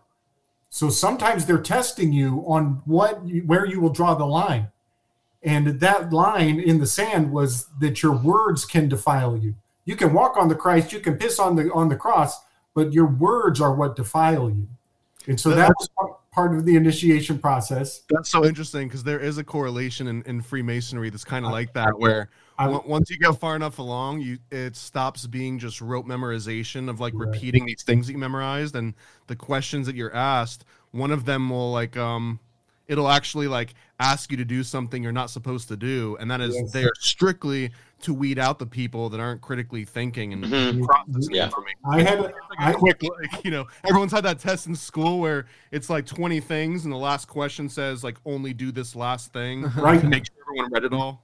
That's right. You would know that, wouldn't you, Thomas? I had a feeling that would vibe with you, Tom. Yep, I had a feeling. So after that, they were led into another chamber. And this is a smaller room, a confined space, and it has candles lit on the walls. And I believe that there were substances in the candles that were of mind-altering value. Yeah. And that's old alchemy right there, my brother. You got it. And this is crazy. They would bring out a cat, and the initiate would be prompted to kiss the ass of the cat. And this is some weird shit, because this is super weird shit. The cat is a known source of a parasite called toxoplasmosis. Yep. Holy fucking Brazil, shit. In Brazil, people go that's why people go crazy in Brazil. Right. That's the whole cat butthole thing. Mm-hmm. It's the whole cat butthole thing. It is so crazy. The eye of Horus. You got it. It's all over pop culture. Like they're making a joke of it on South Park. It's like really getting proliferated because they want to diffuse it. They want to make it like, the things that are that profane are disguising the profound. Mm-hmm. And they want us to laugh it off and not talk or go any further on what it really means. And the fact of the matter is toxoplasmosis has certain side effects that I believe that have certain effects on one personality type and a different effect on other personality types. And this was essentially like biometric scanning to see almost like your DNA, to check your DNA. So certain blood types will respond by becoming passive. They'll become fearful. They'll become timid. Their eyes will vasoconstrict. But other blood types, their eyes will vasodilate, and they actually might get eroticized and have an erotic response. But when you look into toxoplasmosis, it has some very interesting side effects. It on different people. Some people will become subject to suggestion. They become very likely to take risks. They will conceivably, you could tell them to go take a risky mission, a suicide mission, and they're down for the job. They'll go do it at the drop of a hat. But other personality types, some would say blood types, some would say Rh negatives, theoretically. And we're getting in dangerous territory there, but some people would say Rh negatives. They'll be like, "Nah, fuck that. I ain't doing that shit." And that is a way of separating the wheat from the chaff. But another side effect, and this is where it gets real weird. It turns out there's a whole city in Korea that is overrun with feral cats. In that population who lives with these feral cats, they have prolific toxoplasmosis infection rates, and there's a huge percentage of the population has gender dysphoria. Yeah. And they lose their sense of sexual orientation, so to say, or this whole parasite that thing goes into like godly androgyny, or like the divine androgynous. So like when you get up to a certain spiritual level, like like the really old alchemists, like Basil Valentine and things like that like all mysteriously vanish. That live to be a couple hundred years old, and then they're not like man or woman, they're androgynous. It gets into some weird shit. And so now everybody think of Yaldabaoth is a cat's head with a snake coming out of the head of the cat. Well, it turns out toxoplasmosis, the shape of that neurotoxin, it has a long tail. It's the word toxo means bow. So it's like a drawn bow. It's like large at the end. It looks like your spliff, homie. Yep. And so that is actually depicted in the Matrix when they put that parasite in his belly button. That is a toxoplasmosis that they're programming him with. And he has to, one of his initiation is to have it extracted from him. When he gets in that car and they suck that thing out of his belly, that's totally indicating a toxoplasmosis. Does that mean the Cats musical remake was perhaps one of the sequels, the unofficial sequel to the Matrix series? Well, I'd be interested to see if they use cats in the Templar initiations, because we know that they were worshiping Baphomet, right? And people are more susceptible to certain things. But it would make me think if they I don't believe they used cats in their rituals, did they? Because I've never read Rosicrucian? Like no, the Knights Templar. Yeah, I'm pretty sure that was the French Knights Templar did. Oh, so that initiation ritual, it got put in. The king, he sent in his spies, and his spies reported on the kissing of the ass of the cat, and the king put the Knights Templar on blast. He sent letters to the Pope, who he didn't get along with, but he sent them anyways, and he sent letters up to the King of England, and he said. It didn't hurt that he was basically owed all of his fortune and then some to the Templars at this time, too. Yep, he was taking out his debts. He was wiping the books clean, for sure. So he put them on blast, and they rounded up Templars in all directions. The Pope put out a decree called Vox in Excelso, which is the voice from on high. And this is interesting because Stan Lee has that Excelsior. It's like his catchphrase. He's a major initiate, yo. We all know that. Down. So then the public found out that the cat's ass is like a dark ritual this is the beginning of the Inquisition, and all the people and all across the landscape, all out in the countryside, they rounded up all the cats and they started burning them. And this is so fucked up because the toxoplasmosis just goes into the smoke. And the shit. people were breathing in fumigated toxoplasmosis. And the next thing you know, you got famine, you got war, you've got plagues, you've got the four horsemen riding across the landscape, and revelations came upon the masses at that time. It was like Burning Man. Yeah. Yes. The Wicker Man. Yeah. Everyone was getting, I was like, well, Burning Man, just getting fucked up in the middle of nowhere, burning a bunch of toxins, and it's crazy. Well, it's crazy. And this is why the Egyptians regarded cats too, right? They like worshiped cats because they thought cats were. I wonder. I looked up the symptoms. I didn't see anything about hallucinations, but maybe perhaps you have vision problems in children, intellectual disability, developmental delays, hearing loss. You have seizures, crossed eyes. You get that pink eye, boy. You get jaundice. You get skin rash. So. I'd be interested because these people do these things and they start to see it immediately, right? Some of the effects immediately. They go, oh, this has to be real. This has to be some shit that's real. So they start believing it.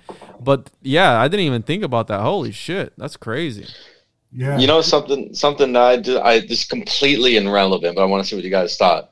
Because there's a link between Ireland and Egypt, right? Ancient Celtics and ancient Egypt. Uh-huh. And I was thinking the word Irish is really close to ISIS. Yeah. I don't know why. I just brought that up.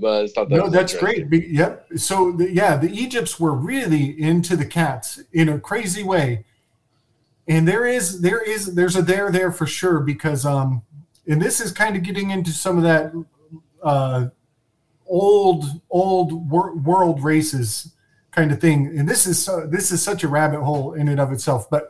Essentially, the phonetic sound of the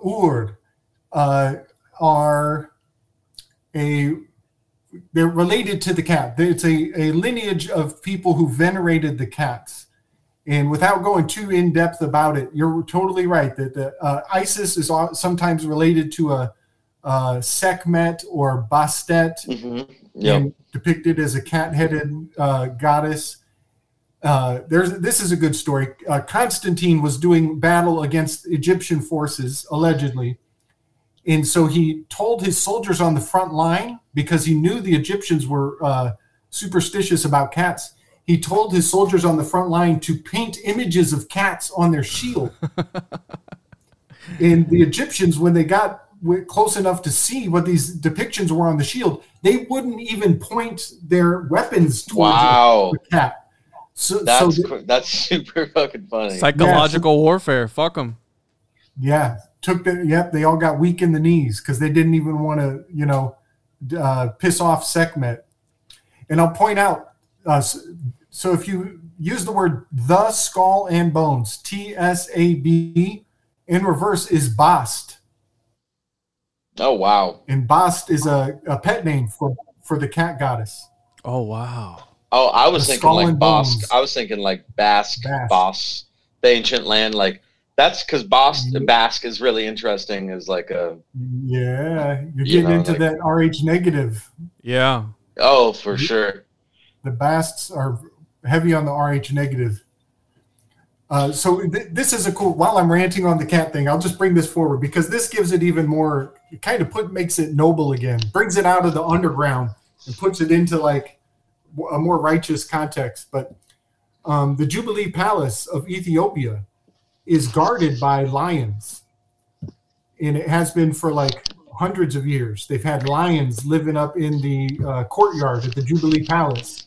Isn't this where the original Bible is supposed to be hidden?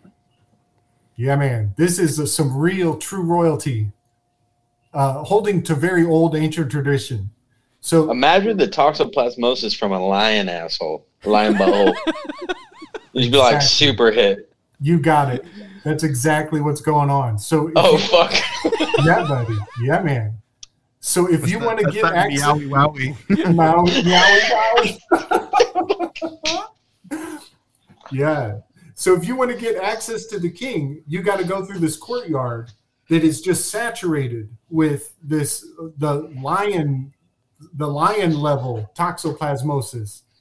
And when you come into the presence of the king, you will either be weak in the knees and scared from the pheromonal response of being around the apex predator, or if you're of a select breeding stock, you'll come in the presence of the king. You'll stand tall and present yourself. Oh, bro, that's fucking nuts, dude. And this gives the courtiers, the ladies of the court, it gives them the signal that you're good breeding stock. Oh. And that is because if you impregnate one of the ladies of the court, the baby will not die from exposure to toxoplasmosis.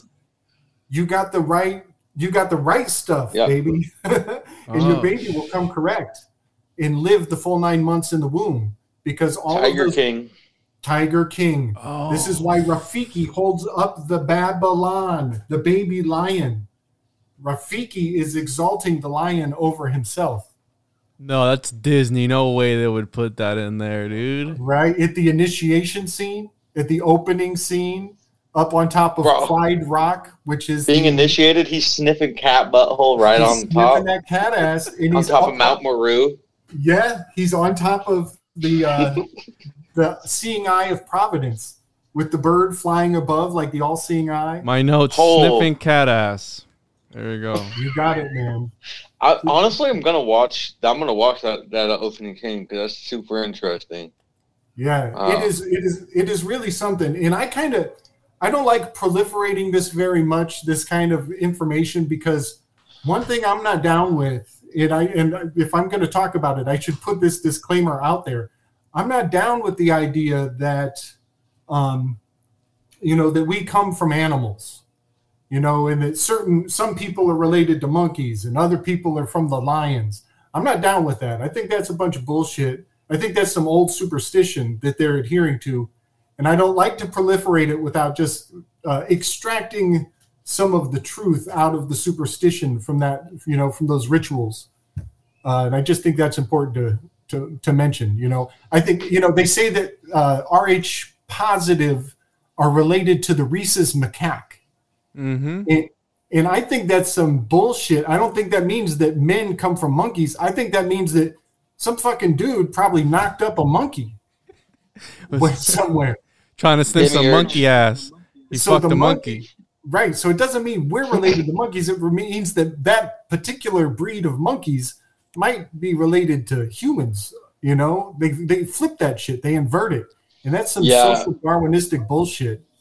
Evolutionary-wise, I don't think we came from monkeys at all. And spiritually, I think maybe there's an energetic central point that we might all share. But on a physical evolution, I don't believe that shit either. Right. So where does Bigfoot play a part in this? What is Bigfoot? What happens if you sniff Bigfoot ass? What happens then? You disintegrate. Fucking. That is one of the underlying phenomena with Bigfoot. They say you smell it before you see it. Yeah, the skunk ape. Yeah. And Thomas he's in the same town I am. He can confirm this. Up north of us, there was this rich guy that bought some rhesus macaques, and he put them on an island. And he put them on an island, right? Because he had all this money and wanted exotic animals. The monkeys swam away from the island and up into Florida, right? Into Central Florida. And so he bought 3 more. Put those on there. It was 6, and then he bought 6 more. Those 6 swam out. So now there's an infestation of rhesus macaques. Now, not only that, but these monkeys, these rhesus macaques, they have this type of herpes when they scratch or bite somebody that's lethal 90% of the time. And so people are going to these national parks here and these preserves, and they're getting attacked by these monkeys, and they're getting encephalitis, and their brains are swelling, and they're fucking dying from these monkeys because they're getting herpes from them, dude.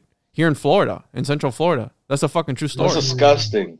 Yeah. Damn, that is trippy. Okay.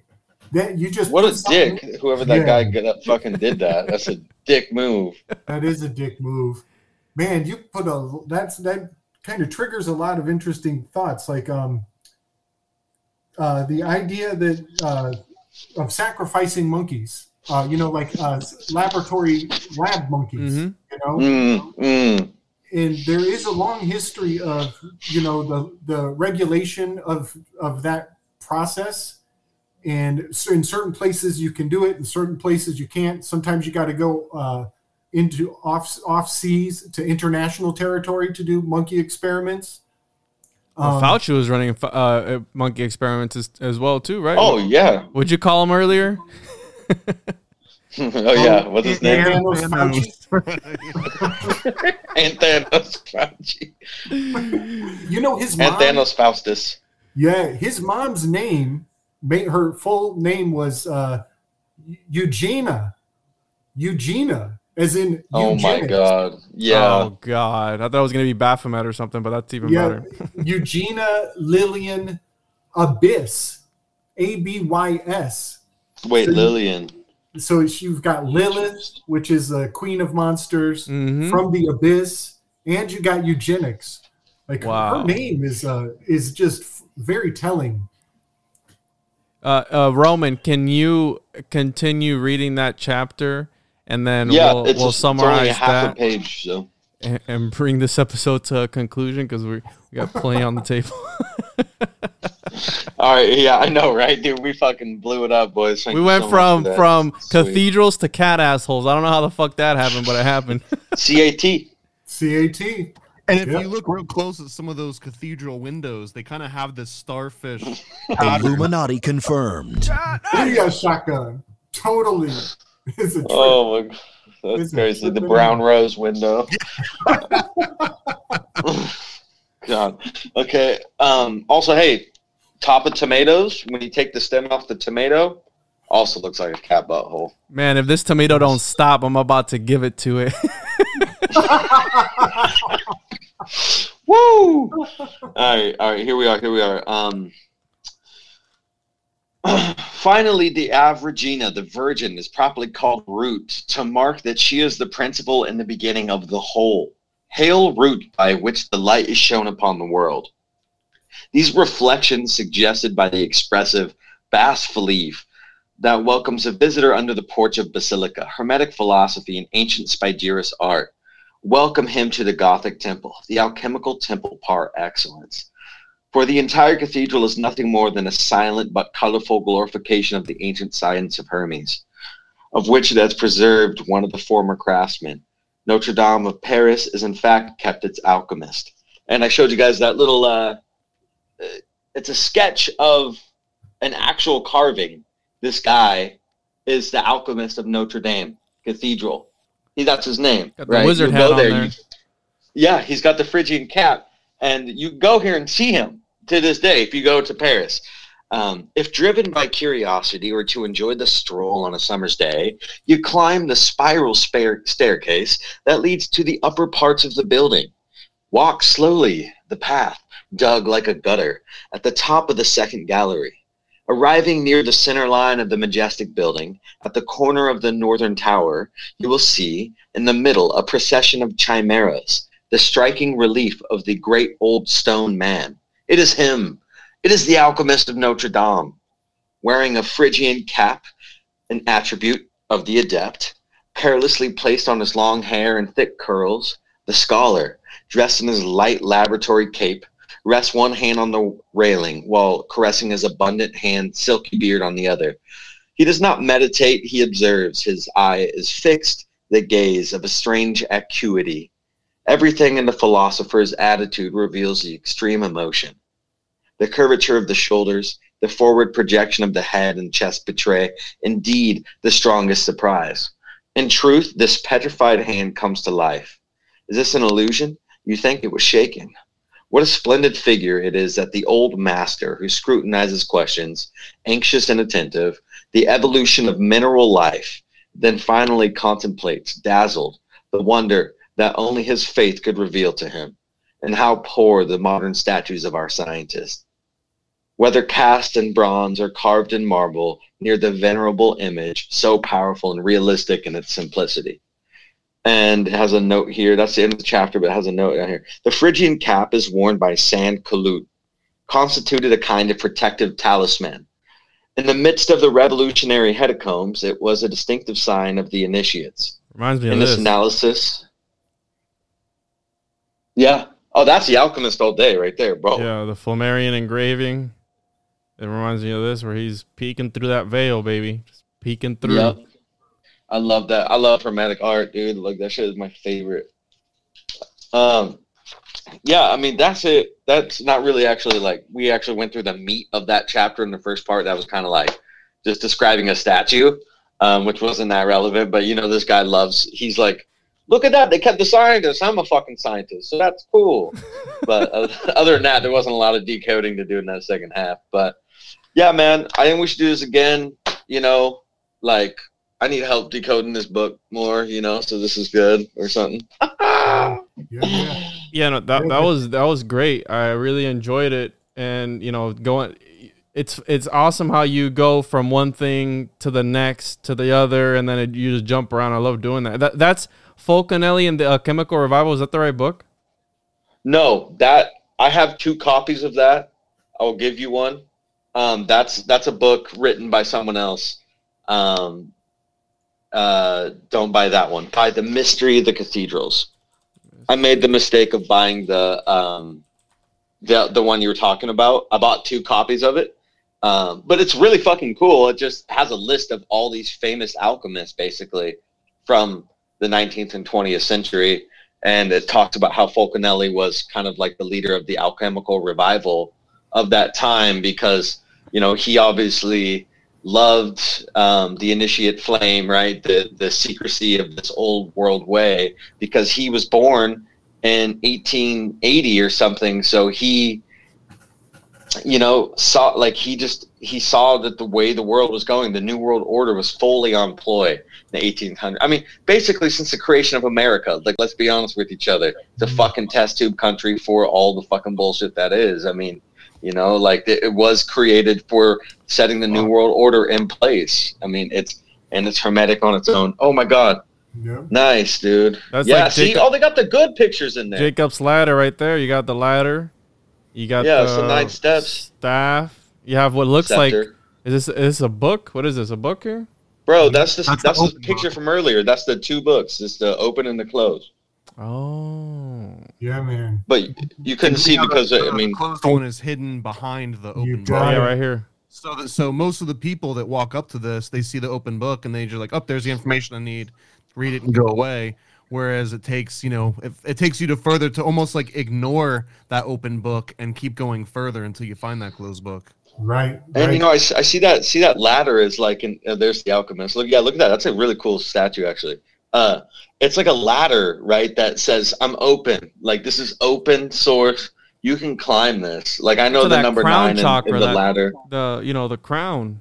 It Yeah. goes up to his head. So I mean, that's the Christ consciousness, if you will. That you climb up through the initiations in order to go to the top or whatever, and then you have is he sitting on a throne? Yeah, he's sitting on a throne too. On top of that, he's sitting on a chair. Look at that. Well, this is Virgin. This is a lady, by the way. Oh, it's a Alright. lady. Yeah. Don't it was. don't misgender. The Yeah, alchemist. you fucking asshole. You fucking piece of shit. They them. No, One thing I see encoded in the 1 book open, 1 book closed is there are, I consider public and private to be 2 pillars in their own right. And there are many aspects of the 2 pillars, but definitely something to think about. One is public that you can see, and the closed one is private. And, that's hermetic as fuck. yeah, and some would also maybe say that it alludes to 2 different forms of court. That there's the public court that everybody is dealing with, and then there's a higher form of law that only the initiated have access to a higher form of jurisdiction. That's the teacher's guide in the background there. Right. Nice. I was gonna say one. Oh, go ahead. I was going to say that there's a documentary that I know of because when I was in college, our art teacher like made us watch it like 3 times, but it's called Houses of Mystery, The Mysteries of the Cathedrals, and it's essentially just like an hour-long documentary about this exact book. I don't know if you'll be even able to find it. I looked it up on IMDb, and it's almost like a ghost page, but it's there. It's from the year 2000. What? Houses of Mystery. Yeah, so check it out. That's fucking tight, dude.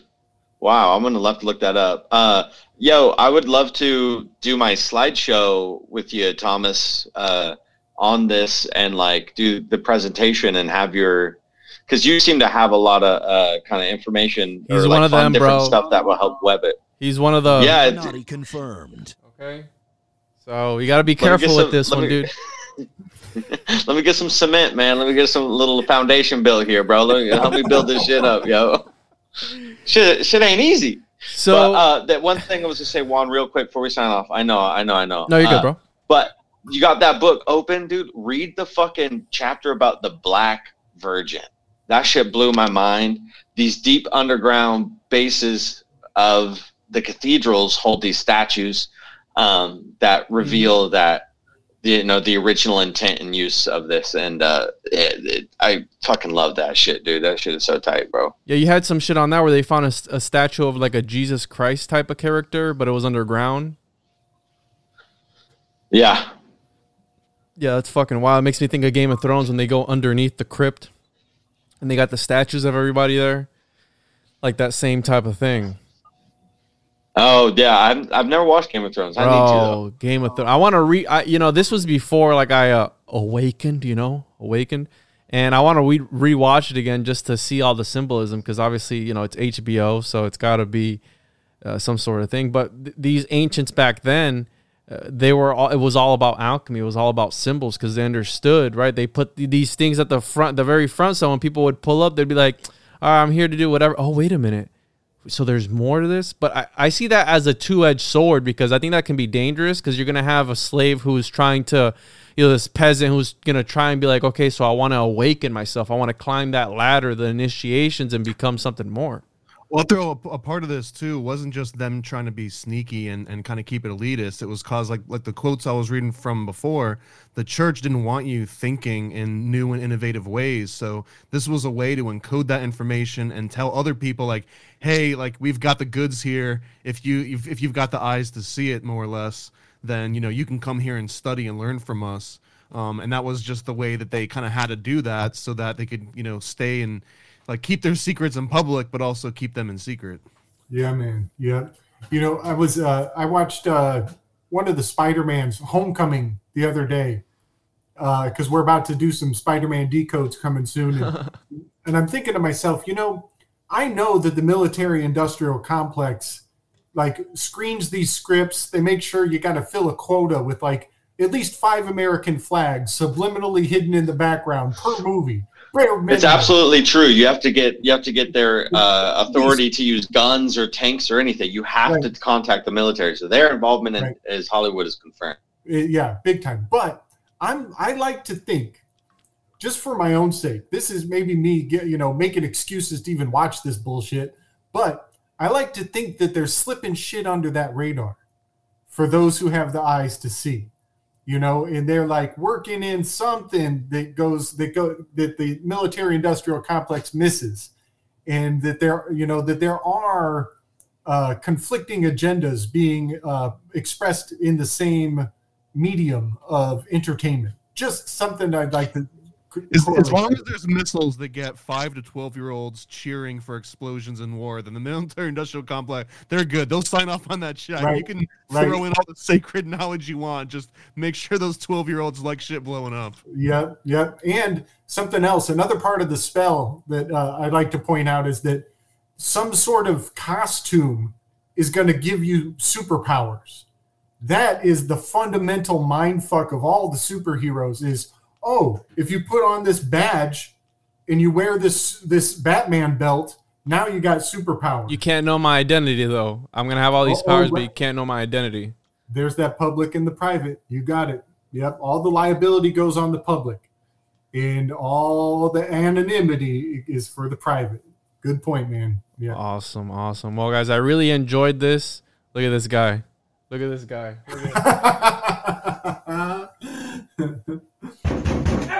open up! Yeah, you better open up, bro.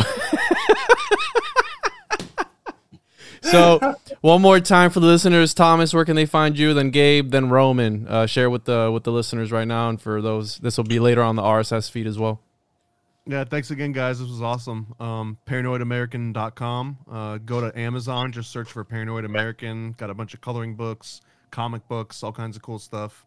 And then Paranoid American on Instagram. Nice. Yeah, Slick Dissident on YouTube. That's my channel. And you catch me on the Weaving Spiders Saturdays, and on Wednesdays we do a flow state where we read books and do art. Homie Romie's been over there with us a couple times. I gotta get in on that. That's you awesome. guys got to come on over. Come on over, bring the goods. You know, we can make it a 2.0 of what we started here for sure. So that's where I hang out. Also, I'm on the Interverse with Chance Garten pretty regularly. So that's where you find me. Roman? Rising from the Ashes podcast, anywhere you get podcasts, wherever that's streamed. We started doing monthly topics, so we'll dive into topic a month. This month is Atlantis, Lemuria, Lost Continents. We just released a new episode with author Marco Vigato. Cool motherfucker. If you guys are into, I mean, obviously, go. Everybody loves Atlantis shit. This is going to be great. I'm going to be on there, bro. I'm going to be on the round table for Atlantis. You already know, baby. Yip, yip, yip, yip. Tight. Thank you, guys. Thomas, it was great to meet you, brother. Yeah, likewise. Yeah, you got to be careful with this one, Roman, because he's one of them. I'm treating him with precaution, so he's my co-host. But until further, wear those white gloves.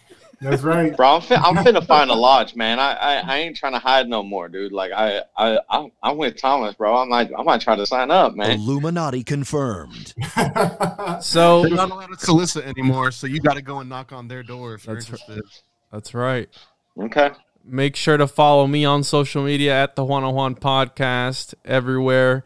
YouTube. Make sure for the listeners in the audience now to like, comment, subscribe to the channel, and thank you for everyone showing up. I really had a lot of fun, and we should do this again. This is a really solid group, and it's just amazing how we can come together from just texts of information and, bring forth all these crazy ideas.